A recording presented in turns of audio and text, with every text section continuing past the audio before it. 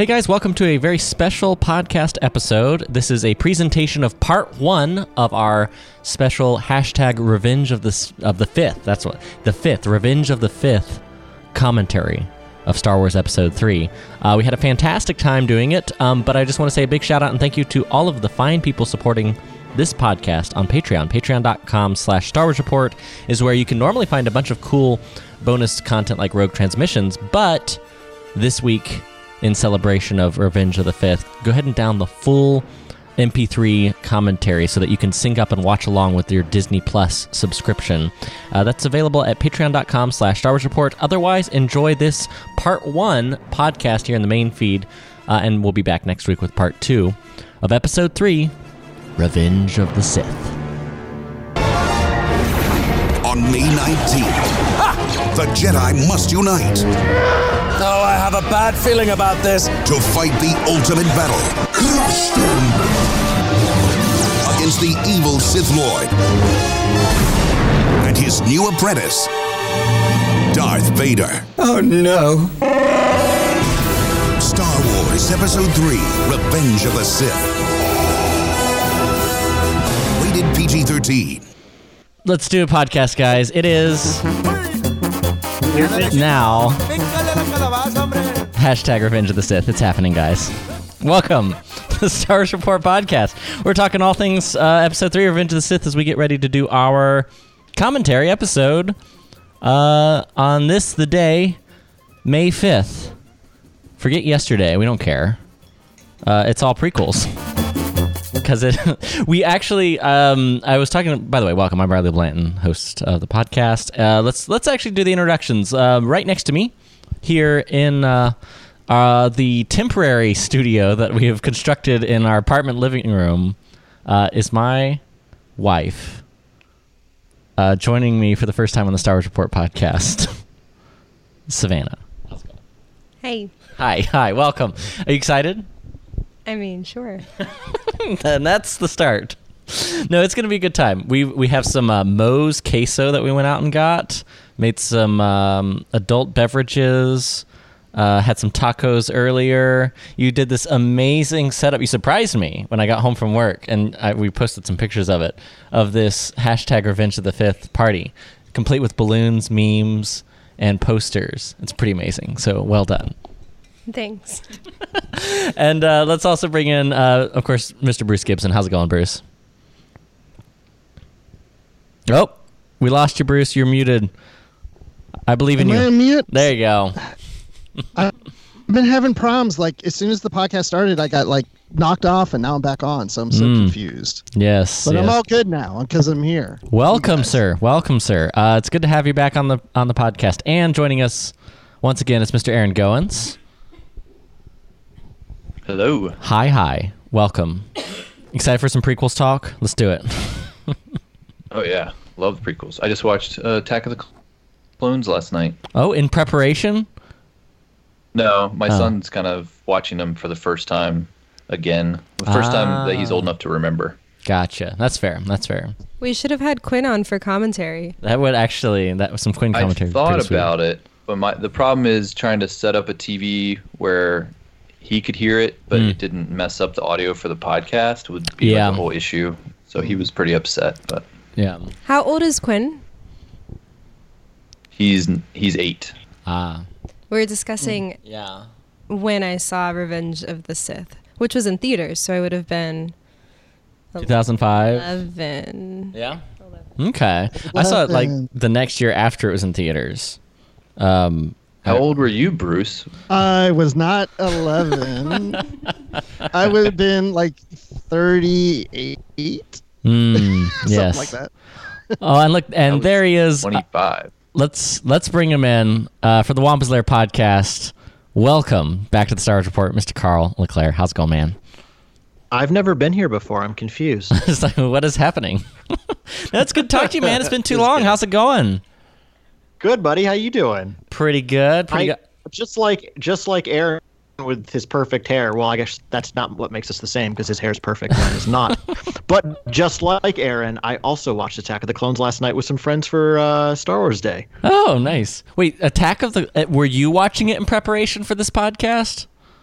No, we just Somebody. I've been doing like a Star Wars movie group with some friends every weekend, and we've been doing the movie. We've only done one. We did Revenge of the Sith 2 weeks ago, and then we just did Attack of the Clones.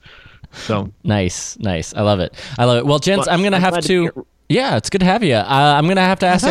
That's the movie of choice, I guess, for Star Wars Day is Attack of the Clones. I guess so. That seems to be the evidence. Not because of this podcast, though. No exactly. No. Gents, I'm going to have to ask you, speaking of technology and Zoom parties and stuff, we're going to have to shut off video just for the fidelity of the call. I know. We're going to have to not see each other's faces, but it'll all be worth it as we get ready to queue up Revenge of the Sith, which is what we're watching tonight. Here, all you got to do, we're going to be watching the Disney Plus version. Zero out Revenge of the Sith on Disney Plus, and I'll do a quick countdown. 3, 2, 1, go. And it's super simple. You just hit play when I say go. So let's not delay one moment more. Here we go. Episode 3, Revenge of the Sith in 3, 2, 1, go. And I probably have all of my... there it is. Yep, seeing the Fox logo, and we're off. Gents, welcome. Let me actually ask, I wanted to kick off the discussion this way, because it's going to be kind of a loose commentary, because we've done one for the film before, but certainly not since the Clone Wars finale that literally just happened yesterday. So, you know what, Bruce, I'll bring you in first. As we start off Revenge of the Sith, how has the Clone Wars series as a whole, not necessarily just the most recent episodes, informed your view of Episode 3? Ooh, wow. Because, I haven't really watched Episode 3 in a while, but I did a rewatch of the Clone Wars this year in preparation for this new season. So, I don't know. That's a good... ask me that after. Because, again, I haven't really watched this since I've done my rewatch of the Clone Wars, but I think, if anything, it's enhanced it, over time. Well, I'll just because what leads into it, how what happens between Attack of the Clones and this movie, you've got all the things that fill that in. Well, let me I'll toss it to you, Carl, because you did actually just recently rewatch it. I know that was right before we saw these Ahsoka episodes, but I think that as huge Clone Wars fans, at least speaking for me, it definitely has added to the experience in some ways. How has it changed for you? With the Clone Wars? Yeah. Mm-hmm. I'll be honest, most of the ancillary material doesn't often do much to add to the movie experience for me, if I'm being 100% honest. Mm-hmm. Because they feel like totally different things. An animated cartoon just doesn't feel the same as a movie. And I don't mean that in a disparaging way, but intellectually, I think oh man, right? Just the day before Anakin goes back to Coruscant to rescue the Chancellor, he sees his old Padawan. Imagine how that must be playing with his emotions and his feelings and his thoughts. And I can think about that a lot, and I love thinking about that. But as soon as I watch the movie, I just don't think about it. I don't know why. But all right, so can I start this by giving a very unpopular opinion? Oh, let's do it. Let's listen. Come out swinging, man. The finale episode of Clone Wars was so underwhelming to me. Oh, I was so disappointed by it.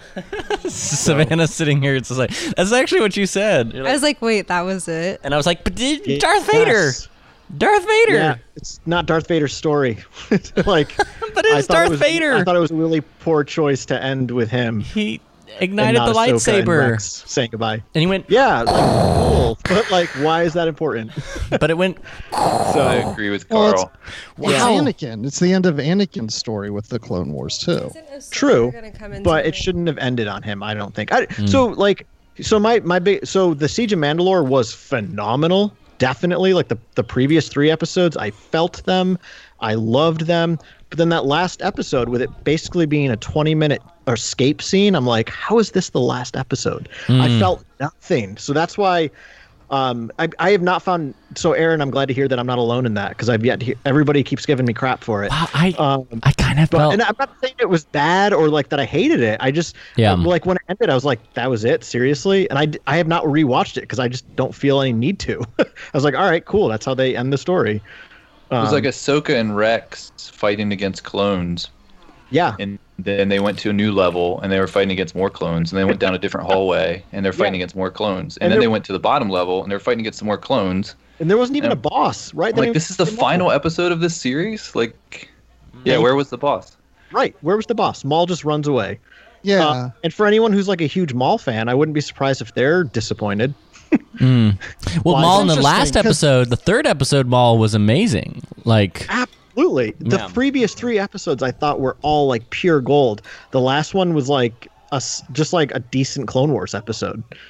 I'd say it's a good to great Clone Wars episode, but you're right. To me, it didn't have the sense of finality to it. Like, I liked it a lot, but and I'll say this, right? Like, it's so hard to do a finale. So I don't mean to like come across like a jerk or anything, but I mean, right? Like, that's the biggest downfall to episode 9 is having to try to finish this 9-part saga. Like, that's a hard thing to do. So finishing a TV show that's been beloved for over a decade, like, that's tough to do. Aaron, is there? I will say. Go ahead. Sorry.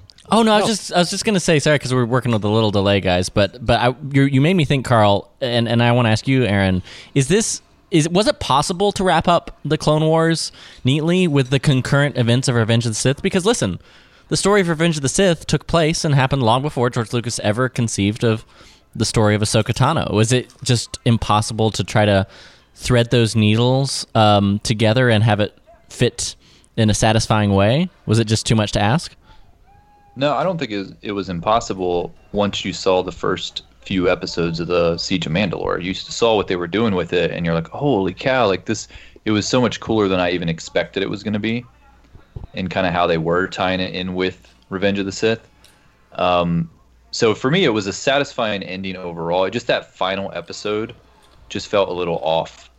And I kind of get what Carl's talking about. I just feel like there were some more moments that they could have put in between, because we know kind of what happens with Ahsoka and Rex and how they kind of fake their own deaths and all of that. And there could have been more time put into like that scene and them talking about what their plan was and kind of having that more emotional impact with these characters and kind of saying their final goodbyes. I just felt like a lot of time was wasted in that final episode. It's interesting because, Savannah, you haven't seen Rebels, so you were waiting, I think, for Ahsoka to die. That was your expectation.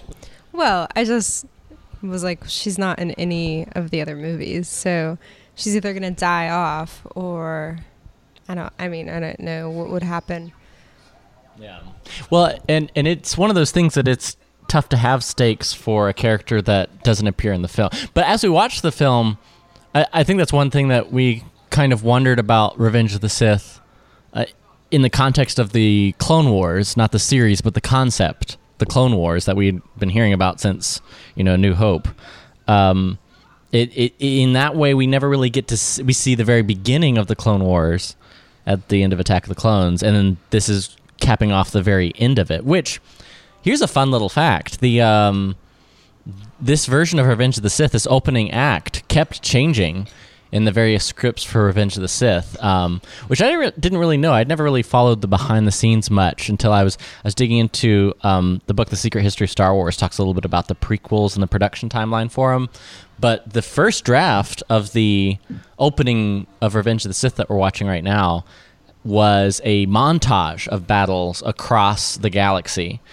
That concept kind of was morphed into the Order 66 sequence later, but there was going to be more of a presence of the war, but that's what we got to see more of, I guess, in the Clone Wars, since we had an opportunity to have those stories expanded a bit, because Revenge of the Sith ends up very much focusing on, I think, Anakin Skywalker as the tragic figure. I don't know.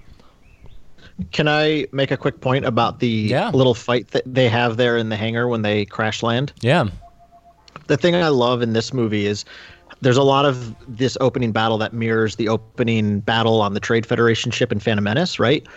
Like, by the way, I don't know if I'm exactly cued to where you are because my stupid Disney Plus app died on me, so I'm just guessing that we're close. near the same place. But right when they're defending themselves from the super battle droids, right? That's such a mirror of Obi-Wan and Qui-Gon. But also when they're in the hangar fighting, Anakin and Obi-Wan, like they're having a conversation, like this is nothing to them, right? Whereas like when Qui-Gon and Obi-Wan are fighting them, we're like so invested in the fight where it seems like Obi-Wan and Anakin, this is just like something to check off, right? Like this is nothing to them. So I guess to me, like what that kind of highlights is the Jedi of Phantom Menace, like every fight, there's an intentionality to it. Whereas here, these are two Jedi that have been in a war for a few years now. So it's just like clean up spare parts.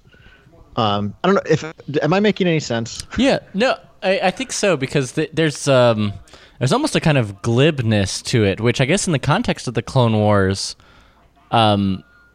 makes a little more sense, because we see Ahsoka's criticism of the Jedi as war fighters, that, you know, she basically admits ever since I've been, I don't know, what, 14, 15, through her teenage years, she's just been a war fighter.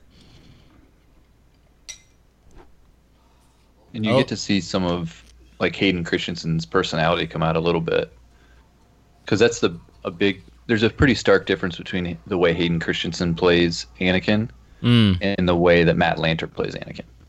And at least at the intro of Revenge of the Sith, you get a little bit of that Matt Lanter kind of cockiness. Yeah, that is true.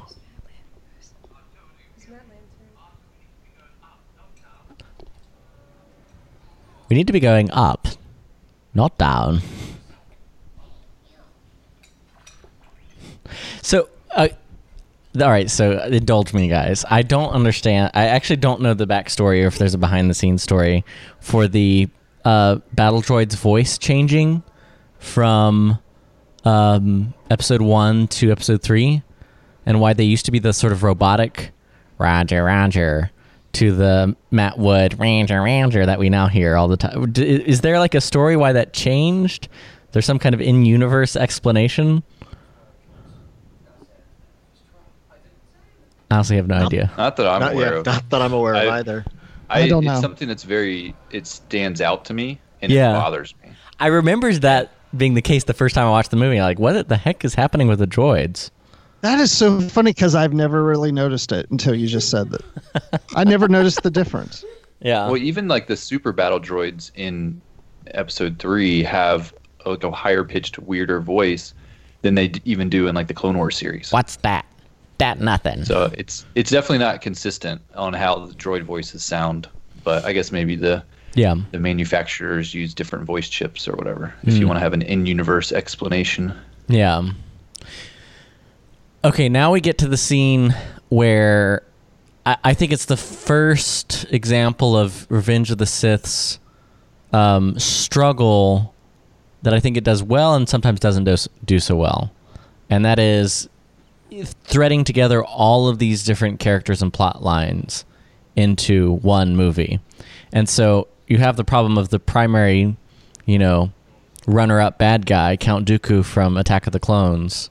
Literally the final scene in Attack of the Clones is here, and here we're faced with, well, we got to get rid of him. Like, this is literally in the first 10-15 minutes of the movie, we get in this epic confrontation between Anakin, Obi-Wan, and Count Dooku, and it's an important step in Anakin's fall. Can I just point out one of the best lines in the movie that we skipped over? Oh yeah, hit me. Wait, Sith Lords are our speciality. No, so in preparing for today, I looked at probably 200 prequel memes, and that one's utilized a lot. It's a great one. Yeah. The meme expertise brought by Savannah. Yes, exactly. It is. Oh, and I love how Palpatine's just kind of cheering on Anakin there. He's like, yes, get him. Yeah, he's rooting him on like he's watching a sporting event. But I don't. This part here. So when Obi-Wan's legs get crushed by that platform, yeah, I mean, wouldn't your leg just be completely severed off at that point? Aaron, you're me. This is every time we watch anything, I'm like, but really? What movie were we watching? The ridiculous like drug lord movie with the guy and the cars. Fast and Furious movies. No, yeah, it turns out the Fast and Furious movies are not the like standard of realism. And why did Obi-Wan get knocked out there? So we were talking about how me and Carl watched Attack of the Clones last night together, and in that movie, there's kind of a similar thing where they're fighting Dooku, and Anakin gets knocked out, like because his arm gets cut off. Yeah. And I was thinking, like earlier in the movie, you see the bounty hunter girl that I'm blanking on her name. Zam Wessel. Zam Wessel gets her limb cut off, and she's completely fine. She's just like, okay, whatever. Anakin gets his arm cut off, and he's out. He's out for the whole fight. And same thing happens to Obi-Wan. Like, what are these Jedi don't know how to like? And I'm blowing past the whole decapitation scene, but that's all right. Well, yeah, because right now you expect Dooku, even though he lost his head, he should be still up and walking around. You just lose one body part. Get up. Yeah. Twice the pride, double the fall. But like sometimes I'm not gonna lie, guys. I sometimes wonder if George was biting off more than he could chew by adding Grievous as an additional villain here, because I remember the first time I watched Revenge of the Sith kind of expecting Count Dooku to be the villain that would be through like most of the movie, that like Anakin would kill and replace in like a dramatic middle act, right before he becomes Darth Vader thing. That was the thing I remember, back to 15-year-old me thinking would be the case. And part of me is like, it's Christopher freaking Lee. You have this incredible opportunity for this super cool, nuanced former Jedi. Like, his story's interesting, and it does really die short here in Revenge of the Sith because we got to move on. And then Grievous is introduced as the foil for Obi-Wan. That kind of pulls him out of the picture from the narrative. Maybe that's why George revisited Dooku a lot in the Clone Wars series. Like, maybe there wasn't, he felt like there was some story to be told there. Yeah. It seems like he felt that way about Darth Maul too, right? Right. Bring him literally back from the dead. That's basically the purpose of the Clone Wars. Darth Maul's actually, he's out there hanging out on Mandalore right now. Like, yeah, right. How much would that have blown our minds back in 2005? I just have to tell you guys, when I watched Clone Wars for the first time, you should have seen Riley just staring at me during the episode that Darth Maul comes back. I just want to know what your reaction would be. He was so excited to see my reaction, because I was like, there's no way. Why would he? Spider? Why is he spider? That's true. I gotta say, I love the imagery. All right, so deep cut reference. Any Super Star Wars fan probably knows. I may be retreading some territory, but with George Lucas being a super fan of the old swashbuckling movies of the 40s and 50s, to include like the Errol Flynn movies, like those old pirate ship swashbuckling movies. I love how the idea, and of course we see it in Pirates of the Caribbean now, in a more modern example, but the idea of two ships coming alongside each other and opening fire. And Star Wars, it's basically like two sea galleons, separatist cruiser versus a Republic cruiser, and that imagery is just so freaking cool, and we'd never seen anything like that in Star Wars.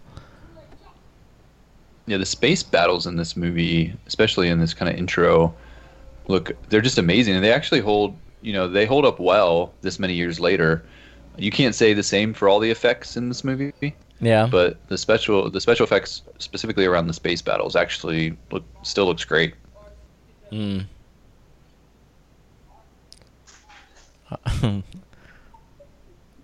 R2.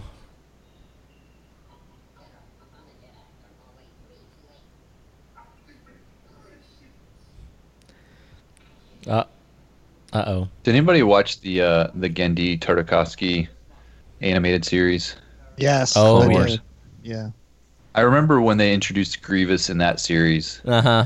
And so good. It kind of ruined him for me in episode 3 because he was so just so intimidating and just taking out Jedi so easily. And then this movie came along, and he's intimidating in this movie, but he just wasn't quite the same. So with you on that, Aaron. Well, why did they cut? If they had kept the assassination of Shakti, he would have been a much more credible threat. Shakti had like 3 death scenes in this movie, all of which were deleted. Poor Shakti. And then she had a death scene in Force Unleashed, which was then cut out. Yeah. Oh my goodness. Yeah, but like Aaron was saying, and I'm so in agreement. Right when we first meet Grievous in the Tartakovsky series, he's terrifying. Like, he's this monster that hunts the Jedi and crushes them. They kind of tremble. They're afraid of him. And then we get what we get in here, and he's not even remotely scary. I was expecting someone of your reputation to be older. I'm like, you think that's a zinger? That's his insult? Well, from what I've heard, that George didn't want Grievous to be as terrifying. That's why he added the cough to him. That he's ill and not doing, because he wanted to build it up as if like then Vader is the more terrifying of the villains eventually. And he was afraid that Grievous would come across more terrifying than Vader, and he didn't want that to happen. He is the prelude. I remember that George saying that in some of like the behind the scenes, and maybe it's the commentary about how Grievous is like a preview of Darth Vader. Put some cops in there instead of heavy breathing. He's gonna have these Magna Guards. They're like Jedi droids. He's gonna like be beheaded, but he'll still fight. It's gonna be really cool. George is such a kid. You can just see that in like a production meeting somewhere. It's gonna be pretty cool. It'd be really funny if the EOP farts. Here, it would sound like this. No. I thought it would be like maybe in the back half of the movie where it disintegrated to this point, but it's already happened, ladies and gentlemen. So I actually just finished rereading the Revenge of the Sith novel with some friends, which, bar none, I think it's just my favorite novel. The best. Of all, like not just Star Wars, just in general. I wish Matt Stover could get tapped to rewrite all the sequel trilogy novels, because they all were pretty not good, in my opinion. Force Awakens was, to me, unreadable. Alan Dean Foster is a terrible author. Shots fired. But, I just interviewed him on Thursday. Oh, I'm sure he's a great guy. He doesn't know how to write a good story. But Last Jedi was okay, and Ray Carson's Rise of Skywalker was also just okay. But the thing I loved about what Matt Stover does, right, is he really takes us into the heads of these characters. He kind of influshes them in a way that the movies couldn't. And I think that's what a good movie novel ought to do, right? We've seen the movie. We don't need you to just retell us the plot and tell us the action that we could watch on a screen.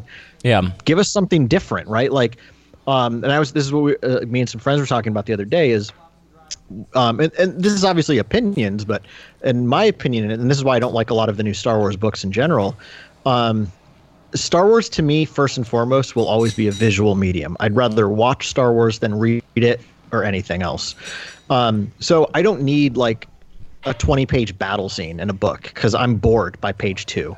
But I'll read a 20-page like inner monologue with like abandon, because it's like, wow, I'm learning something very explicit about this character that you can't visually see, right?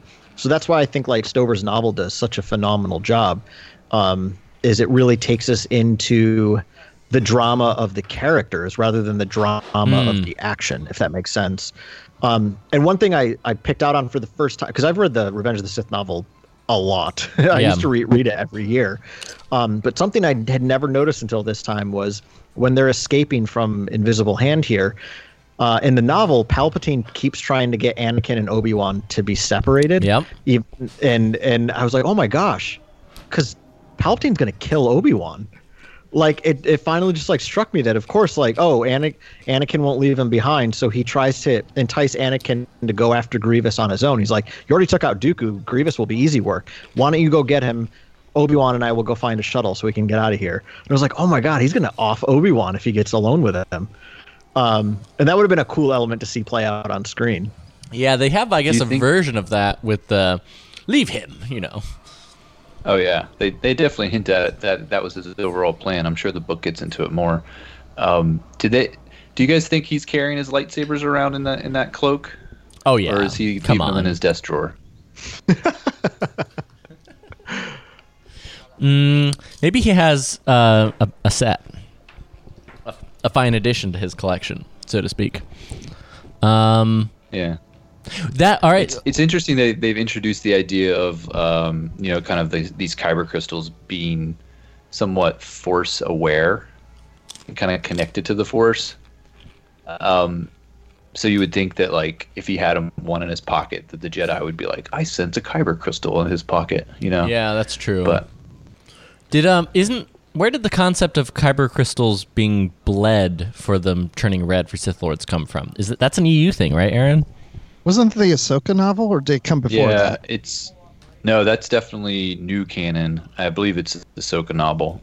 Gotcha. Yeah. Yeah, because the Ahsoka novel also has purifying one. That's how she gets her white blades. So right. Oh, yeah. Gotcha. Yeah, so the Ahsoka novel was the first thing to introduce us to that. Which, as I understand, pretty loose and fast with those concepts, though.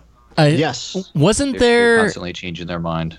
I saw some buzz on the internet about the storyline for Ahsoka and Captain Rex in the novel not necessarily matching the latest episode. Is that true? Oh yeah. I remember watching the episodes and thinking, this doesn't quite line up as the way I remembered the Ahsoka novel. So I reread the prologue, which kind of recaps the fight between Ahsoka and Maul. Mm-hmm. And it's completely, absolutely different than what we see in the Clone Wars. It's not even just like, oh, they changed this or changed. It's like not even the same thing. So they don't even really fight in the prologue. They're about to. She tricks him. Yeah, she kind of baits him and all this stuff, and then she gets him to go into some kind of shield thing. There's no big battle between them at all. And then same with the way that Rex and Ahsoka, apparently in the novel, there's a gravestone that Ahsoka like puts her lightsabers on top of, and that's Rex's grave, and he puts like a different clone's body in that grave with his armor, so people think he's dead, and then they leave the lightsabers there so that people think Ahsoka's dead. None of that happens in the show, so yeah, they pretty much disregarded the Ahsoka novel, which I mean it's fine. TV should to an extent disregard other things if it's going to tell a better story. Yeah, but the thing, and my thing I'd say though to that, Aaron, is I think the novel told a better story. And for that detail, yeah, exactly, yeah, and that's why I guess right. So like in some ways, it's like, well, we don't need to see the same thing we saw that we've already read, right? And with Grievous's cough, right, we kind of get two different takes on that. In the Tartakovsky series, right, we see Mace Windu kind of do this like force grab and it crushes his chest.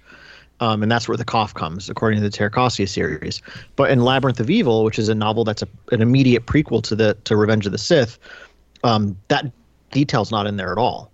Great I guess it book, it doesn't necessarily contradict it. It's just not in there. Yeah. But you still have Mace Windu fighting Grievous for a brief time, like on a space subway. Yep. But yeah, the thing with the Ahsoka novel, I'm with you, Aaron. Like it's fine that it's not there, because just because we didn't see it doesn't necessarily mean it didn't happen per se. But again, it just goes back to the way they chose to finish it with showing Darth Vader. Like it was cool to see him, but I would have preferred the closing to be Ahsoka and Rex making their final plans together. I think that would have been a bigger emotional payoff than, oh, hey, look, it's Darth Vader. But that raises to me an interesting point too. I'm not even talking about Revenge of the Sith now. I apologize. No, you're good. You're good. Listen, this is a casual conversation. Hang on, I've got a little bit more sangria. Keep going. But it makes me think of like the end of Rogue One, right? When folks still think that like the Darth Vader hallway scene's the greatest thing about that movie. It's like, no, it's really not. It's not his story, right? Like that was like a cool sequence that was important to ending the story, to show that like, oh geez, there's a real monster after them now. But to me, like the heart and the climax of that story is, Jin and Cassian on the beach. Like, that's the emotional payoff. And it's so great that we get it. And Vader is just like nice icing on the cake. And that's how I feel kind of about that closing Clone Wars episode. It's like, oh, it's cool that Vader's in it, but we're gonna close on him. I thought this was the story of Ahsoka and Rex, because that's what we'd been building for the previous 3 episodes. That's the story of that freaking bird. Carl, I'm getting the sense you're not a big Darth Vader fan. I hate him. He's the worst villain ever. No, obviously I love Darth Vader, but yeah, it's just an interesting choice. I think there's some fan service there, right? Like, especially, I mean, Rogue One, that hallway scene was there for one reason. Yes, and it's a reshoot for that reason too, right? It was cool. I liked it. It was cool. Yeah. But yeah, you could have had that movie without that scene, and it would have been the same movie. Right. You don't need that scene. And I think I think as Filoni's thinking up the end of Clone Wars, and he's thinking, oh wow, like this will blow fans' mind. They're gonna see Darth Vader and like OT era stormtroopers in the Clone Wars. Like, it's gonna blow people's minds, But yeah, I don't know. I'm not a big Vader fan, so I was kind of like, eh. Yeah. Yeah, I think it brings that conversation. Again, this is not Revenge of the Sith. I apologize, friends. But I think it's just the Padme balcony scene. I legit This is love the this best scene. part. I have done so many episodes about this on the podcast. I literally love this scene. So I hate that I'm talking over it, but that's all right. I could recite it in my sleep. But Okay. Right, I think that stuff with Darth Vader, it raises the question about just like fandom in general, right? Like balancing nostalgia with new.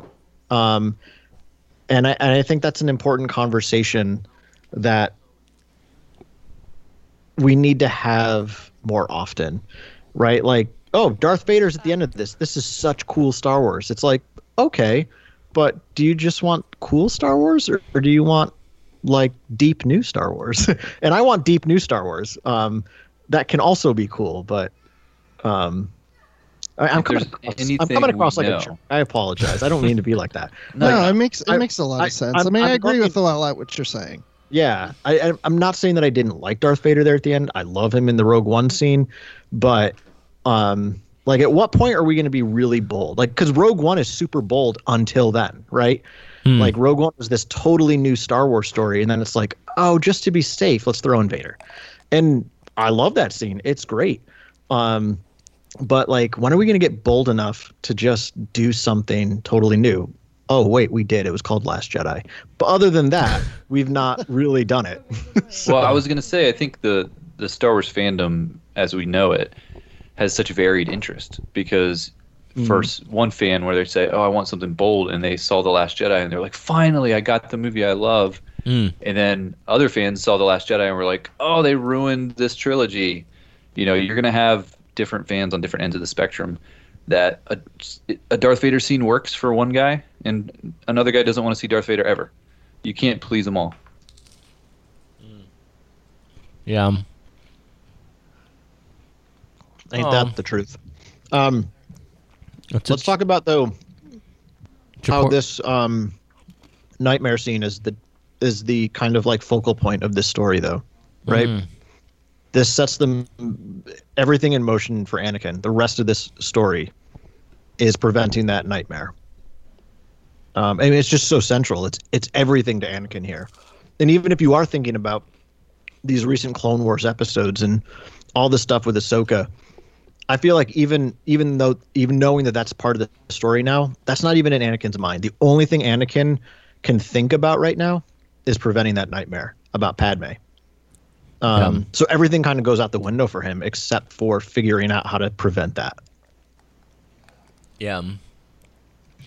It is I think what makes this a tragedy, because for me, Revenge of the Sith is a tragedy because of Anakin as a character and the choices he faces, because he's the subject of Palpatine's manipulations and malfeasance and malevolence. There we go. How's that? 3.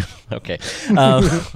But no, seriously, like Palpatine is the guy who corners him, kind of like a trapped dog, and I think that makes him a sympathetic character in that while the choices he makes are terrible and the consequences of them are extreme, and we see that, I think you can't have a tragedy in any sense of the traditional storytelling form without having a sympathetic villain, I guess, in a fashion. This is where I can't get behind the fact that Anakin's sympathetic at all. Like, there was no time as I was watching these movies where I was like feeling bad for Anakin Skywalker. What about Aaron? What about post watching Clone Wars? Because I always made fun of prequel Anakin. Didn't feel bad for him at all. But then I liked cool Anakin in Clone Wars. Well, because it makes it worse when you watch the Clone Wars to see, how cool of a character he was, and then trying to make that leap that, what lengths he was willing to go for the possibility of, saving his wife and child. So I'm not like a Star Wars nerd, obviously, but I have a hard time believing that his true motivations were saving Padme. Is that a topic that people discuss? It is. Absolutely. Oh, yeah. No, because it is. That's essentially what George made the central thrust of the movie, and his downfall was his inability to let Padme go and his inability to let go of his desire to control, which I think is a flaw. But I think what makes Anakin sympathetic is that he is not freely choosing power for power's sake. He's seeking a power to save Padme, and that's where I think I think Palpatine's role in his life makes him more of a sympathetic character in that way. Yeah, I think for me, the sympathy goes out the window pretty quickly because of the actions he takes immediately. It's not even a year later or something where he's now this more machine than man, and he's doing all these evil things. He does the most despicable evil things within minutes of quote unquote turning to the dark side to save Padme. He's killing kids. And this is Anakin Skywalker. This is the hero that we've been watching, and I don't know. I think he's cool in the Clone Wars, but I lose all respect for the character or any reason to think that he's sympathetic when he starts doing the stuff he does. What about his first dark deed in the film is the slaughter of Count Dooku. And he says, I shouldn't have done that. It's not the Jedi way. And he knows it's wrong. But it's Palpatine who justifies for him morally that no, that's okay. It's, he was too dangerous to be kept alive. And then the next time, or the next great sin we see is which we'll see shortly, is him slaughtering Mace Windu. But at the end of that, he's in anguish. He exclaims, "What have I done?" And to me, that tells me Anakin is someone who sees the wrong he is committing and is making excuses for it. He's not the chaotic villain who's the Joker. He's not he's not the Joker. He's not Palpatine. He's not, I don't know, Darth Vader from the first film. You see that sort of back and forth moral battle that I think that he loses. So I guess I see him losing his sense of right and wrong and losing his way through the film. But to your point, Aaron, he definitely loses it pretty fast. Like, there's not a lot of runway between him choosing to kill Mace Windu to save Palpatine and then slaughtering the entire Jedi Order. Like, that's within an hour.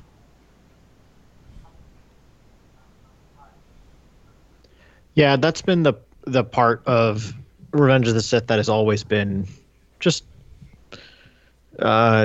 hard to swallow, is how abrupt everything happens with him.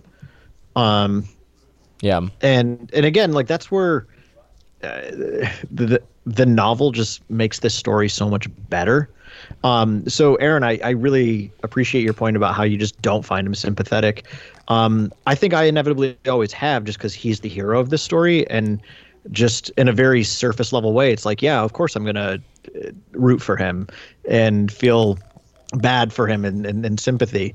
But I think you have a very strong point, Aaron, that like there's nothing really in the movie story that gives us reason to find him sympathetic. Because whenever something bad happens to him, he reacts like a child, right? You know, I mean, he slaughters Tusken Raiders because they killed his mom. He slaughters children because he somehow thinks that'll unlock power to save his wife. Like, right? Like the movie canon information definitely could make you raise your eyebrow pretty quickly. The thing I appreciate about the book is how much we get to see the way that Palpatine has been milking him and been nursing him, and the particulars of that. And one of the particulars in the novel that's not ever made explicit in the movie, I will say it's kind of touched on a lot though in the Clone Wars series, is how Palpatine really strokes this notion that the Jedi aren't to be trusted, that they're corrupted, that they're evil, that they steal children, right? Like he's really instilling in Anakin this deep belief that the Jedi themselves are deeply flawed, and even killing children is actually freeing them from slavery to the Jedi. There's almost like there's that level of notion that Palpatine plants in Anakin in the book, but that's not here in the movie, obviously. And it doesn't excuse it. If he buys into that, then that just means he's got some issues with reason. Like true. You can't say, oh, well, I'm killing these children to free them from, like, holy cow, like, what leaps are we going to here to justify what this guy does, Yeah. And most of it, what he does is out of selfishness, if we're being honest. Yeah. Not necessarily around saving Padme. It's like, well, why does he want to save Padme so much? It's because he needs Padme. It's not because he's trying to save her for her sake. He's trying to save her for his sake. Yes. Oh, it's very selfish, yes. I mean, because, Anakin lost his mother, and that deeply affected him. He was actually, of course, taken away from his mother, and then she was ripped from him and killed. And so now he doesn't want to go through that anguish again with his wife that he has to keep secret. I mean, I think even in a marriage like that, where you have to keep it all secret, just weighs you even in a more negative way. Because you can't express your feelings to others and work things out. And so he's like paranoid, and he doesn't want to lose her, but he can't tell anybody about her either. And I think that just kind of messes him up. We run into a similar issue when you start looking at like Rise of Skywalker, and you have a character like Kylo Ren / Ben Solo, and all the evil deeds that he did and all of that, and then he, essentially by the end, spoiler alert, turns good, and is kind of like a good guy at the end and helping Rey out, but he did so much bad before that, it's kind of hard to buy into that. And that's where like you start to think of how much of, at least from the Ben Skywalker perspective, like how much of that was almost like a possession of the dark side, where a lot of his actions are almost being controlled by the dark side, because he just seems so different when he, came around and he was Ben again. It's almost like two different characters. But I didn't ever really see that with Anakin. I never saw kind of like a flip of a switch where it was like, oh, he went from like cool, good Anakin to evil Anakin because of the dark side possessed him. I never really saw that. No, I'm glad you brought up Ben Solo, because I was thinking that too, because it's just like we were saying, like it's hard for me to see Anakin go completely to the dark side so quickly and slaughtering children and other Jedi and all this stuff, but at the same time, I'm thinking about Ben Solo, and it does seem like they're two different characters, Kylo Ren and Ben Solo. So therefore, when you go to the dark side or even come back from the light side, you are two different people, Jekyll and Hyde. So as soon as Anakin becomes Darth Vader, he is no longer Anakin, as we're told. And he does make that big switch. And it made me think of, it's almost like the clones with Order 66. It's almost like that chip, and it just, boom, changes your whole perception of how to deal with things. And then you start attacking Jedi because it clicks in your mind. And that's what's, I think, happens in the dark side. It just clicks. And all of a sudden you just turn. George Lucas cameo. Oh, Yeah, here I am, right over here, talking to my daughter. It's blue paint. He was on the left side of the screen. He's Baron Papanoida. Yes. What do you think of Baron Papanoida? Pretty cool dude. Yeah, he's a pretty cool dude.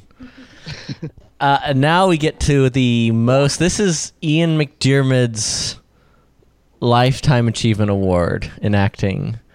This is where he gets to chew up the scenery and has just line after line of Shakespearean level dialogue. Every twitch of his face, every glint in his eye. I feel like he still gives the speech to himself just randomly in the mirror, just to make sure he's still got it. Yep. Did you ever hear the tragedy of Darth Plagueis the Wise? It's just like every word is chewed on and spit out. This is my favorite. Listen, guys, dialogue in the prequels, not the best.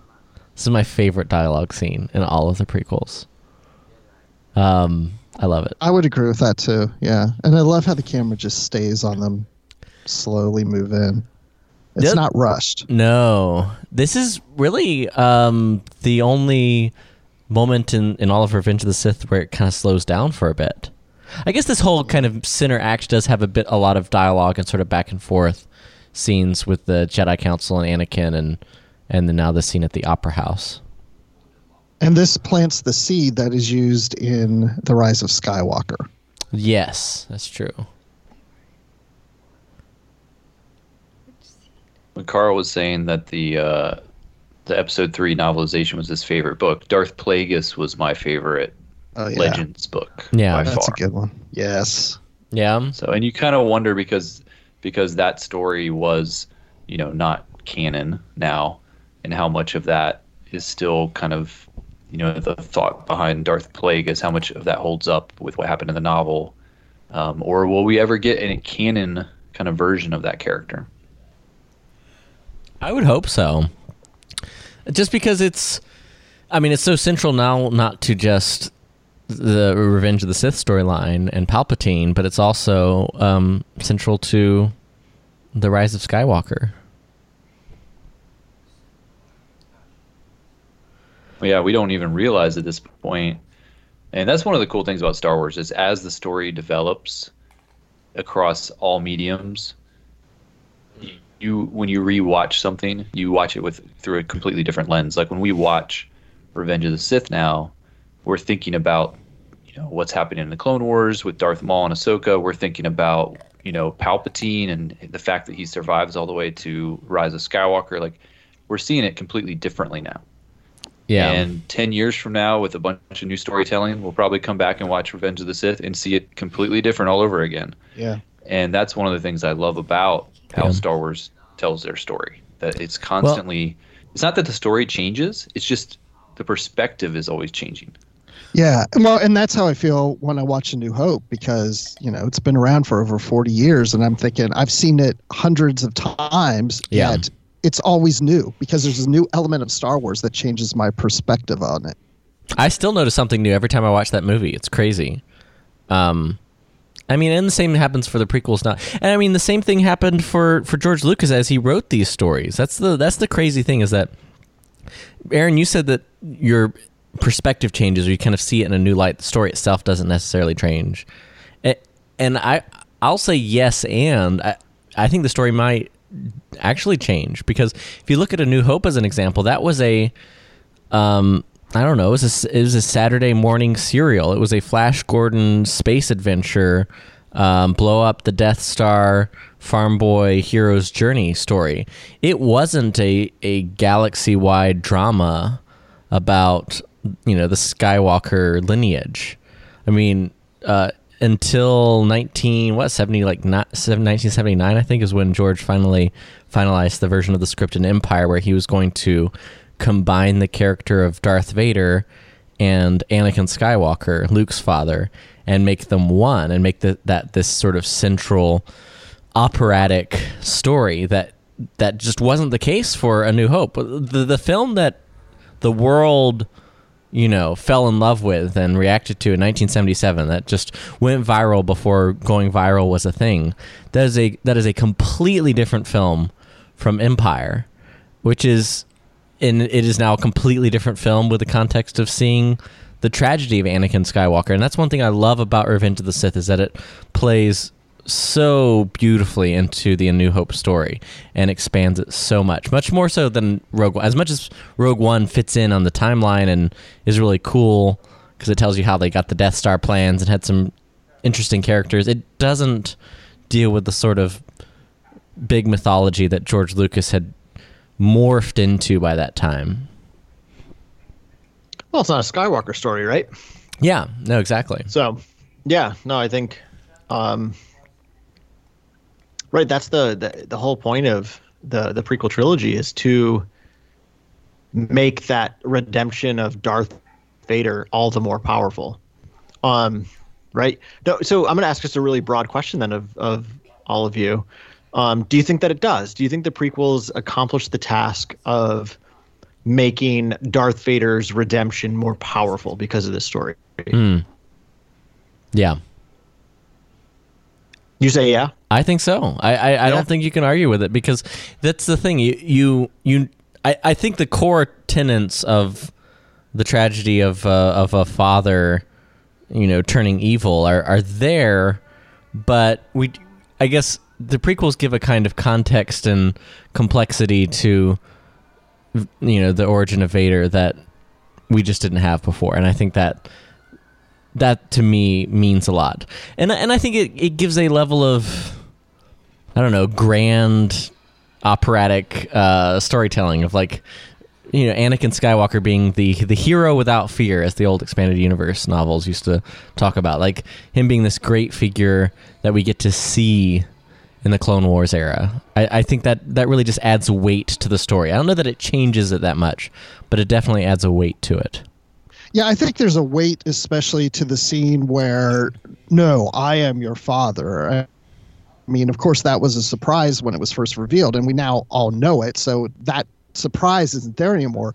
But I feel like that scene has more weight because I know more about Anakin and about Darth Vader and what led him here, and his loss of Padme and the loss of his mother, and now he doesn't want to lose his son. He wants to bring his son to him. That adds more weight than when I first saw Empire before the prequels. And also the end of Return of the Jedi, that whole scene on the Death Star and saving Luke. These movies help give those more weight for me in his relationship with Luke. Yeah. So I will defend the chronological order of Star Wars as a first time viewing. Oh yeah?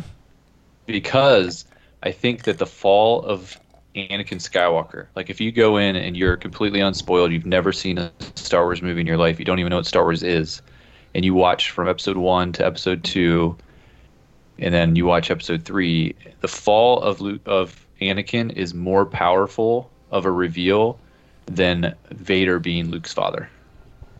I think so too. Oh, interesting. Like, that's how our kids will watch it. What order did you see them in, Savannah? So originally, I don't know. I was about 7 or 8 when I saw the originals, and then I saw the prequels as they came out, but I don't really remember them. I remember Star Wars being incredibly confusing. I'm a pretty smart person.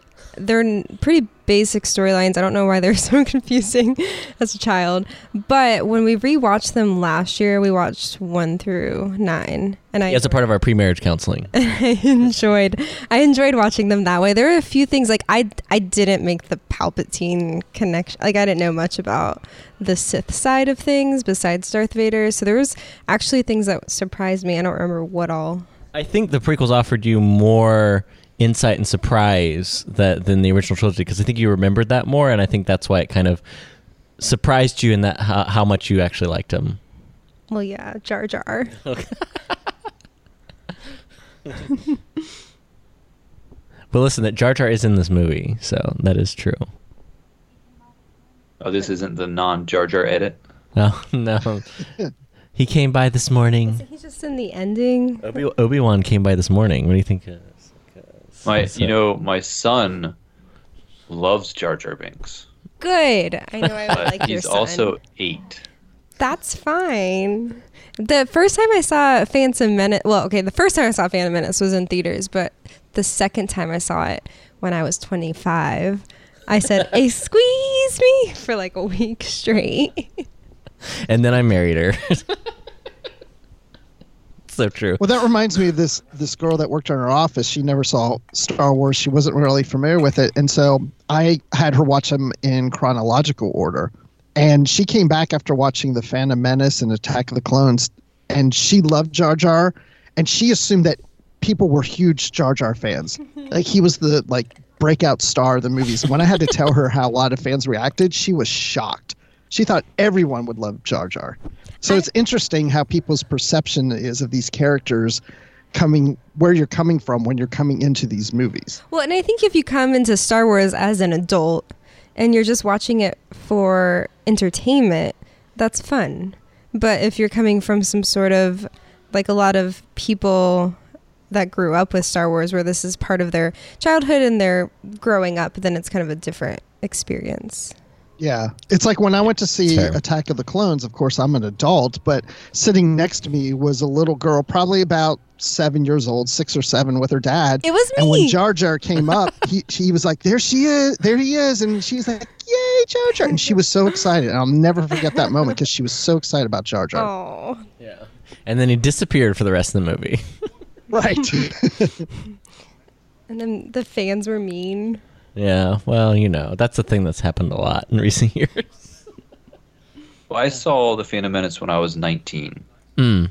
So I was at that age where I was like jaded and, I was just getting into Star Wars. Like I didn't discover Star Wars until I was like 16 or 17. So I had spent the last 2 or 3 years just devouring all the EU novels and kind of like post Return of the Jedi stuff with like Luke and all that. Mm. And then I'm like, oh, they're making this prequel. This is going to be the best thing ever. And then one of the first characters I'm introduced to is Jar Jar Binks. And when you're 19, if you could develop a character that's going to be your dream character, it's the opposite of Jar Jar Binks. So, I mean, I came in with baggage. I admit it. But I'll stand by the fact that I don't like the character. Aaron, you were jaded at 19? I mean, against Jar Jar, he still was. Is. I never, Hasn't changed. Yeah. Well, Aaron, you were 19 when Phantom Menace came out? Yeah. Damn, you're older than I thought. Yeah, I know that. The hair throws people off. Right? Yeah. God, you're in your 40s. I just turned 40. Yes. Damn. Oh my gosh. Dude, you look great. Thanks. Quote Han Solo. that is true. Well, so funny. Podcast with you more, Carl. Side story. I was at work, and suffice to say, there was a conversation that took place, and it was the sequel trilogy came up because it was May the 4th. Everybody's talking about Star Wars, and I didn't really insert myself too much because I'm like, I talk about Star Wars all the time, but there was this one moment where. What was the thing the guy said? He was basically talking about how all of the Disney trilogy sucked, and I remember I called him out. I'm like, all right, you just get all of your opinions from Reddit, don't you? And he just kind of took him aback for a second, and I said, seriously, what would you have rather had? He's like, we should have seen the Thrawn trilogy, and I said, what? With the force repelling lizards and the Han Solo knockoff Talon Guard? I'm calling your bluff. I've read those books. Come on. Not to mention Luke. Rose tinted glasses, my friend. So it was a fun little conversation, but it's one of those things that those real life Star Wars conversations happen on May the 4th. It's when it's socially acceptable for everybody to have their own Star Wars podcast conversation. Right. Speaking of work and Star Wars, I have a Porg on my desk. The one that we bought when we were with you, Aaron, at Galaxy's Edge opening. And so everyone at my work thinks I'm the biggest Star Wars fan and will come over and start talking super deep level Star Wars things. And I know just enough. It's like I read WebMD but for Star Wars. So I know just enough to talk to them. And so now I'm known at work for being the Star Wars fan, which is not really true. which is my greatest victory. Can we all just acknowledge that Obi-Wan Kenobi's the coolest character in all of Star Wars? Oh yeah, Yeah. He's so cool. I like Qui-Gon Jinn. yeah. You're That part where he Qui-Gon. drops down. Qui-Gon. And, hello there. Like, I can't wait for the new series. It's all. Yeah. Oh, dude. Yeah.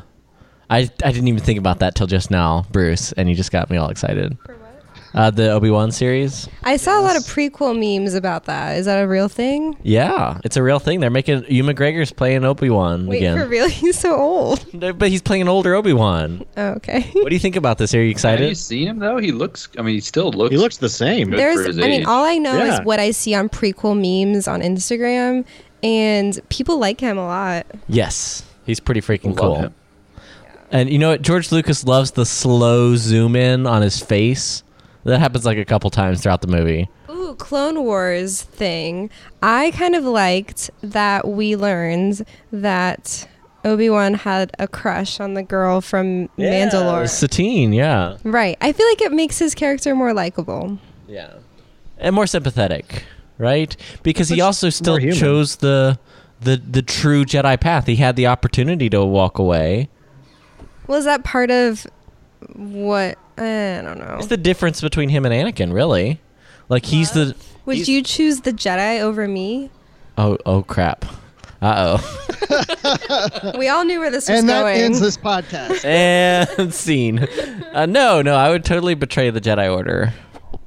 Okay. So there we go. All right. Answer. I'm uncomfortable. Say it more I'm now convincingly. uncomfortable. But does that make me immoral? Anyways. You must wait for it. Slow zoom in on Obi-Wan in 3, 2, 1, go. Oh, I don't think so. Look at those eyes. That's dreamy.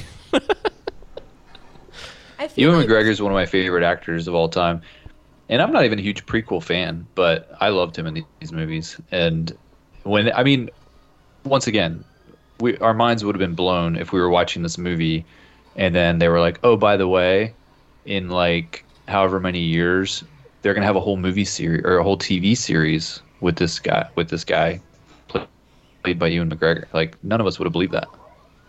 Yeah. And it's his friend Boga. I remember getting this Lego set when it came out for my birthday. The Boga Obi-Wan set. It was the coolest thing ever. Anyway. What's the name of the thing that Grievous is riding around? Oh, I have no idea. There's an official name for it, I'm sure. A something cycle, a unicycle. I don't know. Wheel bike. Oh, It's- here's the scene. It's the scene from Clone Wars. They cut away from this moment right to General Grievous has made his attack on Utapau when we begin our attack. Is this where Kanan had a cameo? Oh, I don't know. That's a good question. No, Is that a different- no, that's a different point. That was- Okay. Yeah. I know they were standing around a board thing like this. Yeah, here it is. I sense a plot to destroy the Jedi. Yeah, that's right out of the Clone Wars. I sense a plot to destroy the Jedi. It's taken you long enough, Master Windu. Hey, lay off Mace Windu. I googled something about General Grievous, and there's some interesting response. So people also ask about him. Oh, here we go. Top These are Google really- results. These are really interesting. So why does General Grievous cough so much? Is he sick? Why is he so strong? Why is he so weak? Is he a robot? And which Jedi does he kill? Pretty interesting. A lot of them. And then some Reddit feeds I'm probably going to go read. Well, and we lost Savannah. This is where the age gap becomes apparent between me and Savannah. Why? It's like, I've never gotten my Star Wars information from memes or Reddit.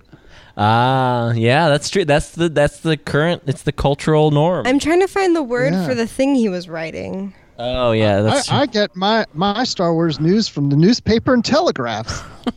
Like she's determining how popular characters are based on the amount of memes about them.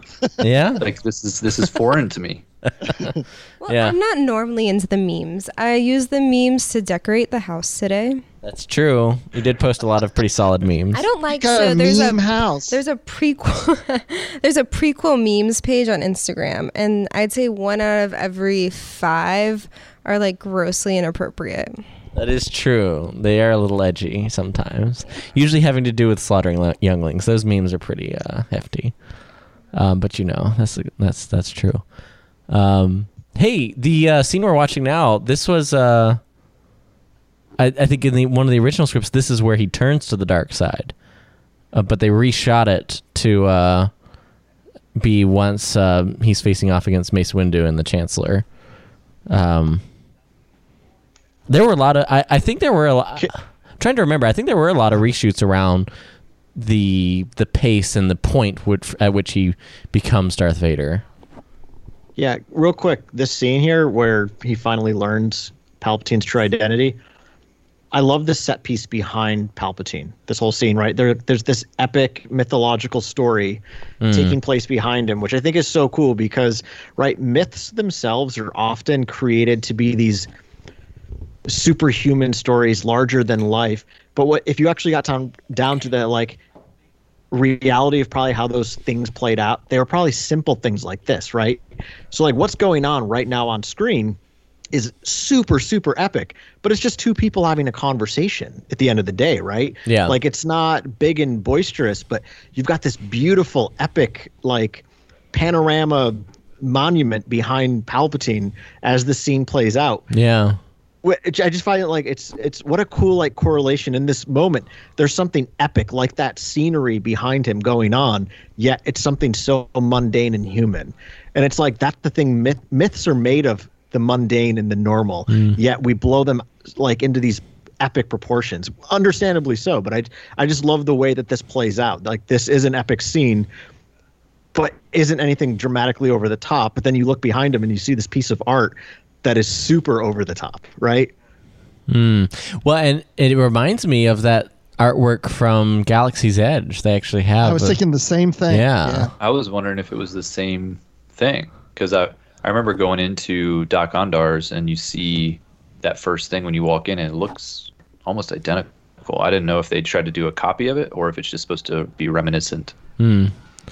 Gentlemen, we have a quick update from Savannah on her research here. What's the latest, Savannah? We go to our Revenge of the Sith Wikipedia correspondent. So from Wikipedia.com, is that how I say it? That's Wikipedia. I can't believe I'm saying this. It's the wheel, the unicycle he's riding is the Sumi 6 personal wheel bike. Interestingly, it is worth 15,000 credits, and it was originally a military reconnaissance vehicle, so like intelligence and reconnaissance. It's kind of what Riley and I do as a job, and it's later adopted for civilians for racing. Pretty interesting. That's the name, Sumi 6. The Sumi 6, yeah, personal wheel bike. I'm not sure how to pronounce Star it. Wars is full of things that are just ridiculous. Someone made this And up that- for sure. And that wheel bike is definitely one of those ridiculous things, but it's also cool. So like there's that fine line with Star Wars, like what's totally bizarre but still cool, and then what's totally bizarre and they probably shouldn't have done it. It can crush enemy soldiers in its path, but later it was adopted by civilians, so seems pretty scary. Thank God. Yeah. This is one of my favorite scenes. Yeah. Kind of how this plays out, and I just want another one of Obi-Wan's lines of gold. Yeah. What makes this work so well for you, Aaron? Because this is a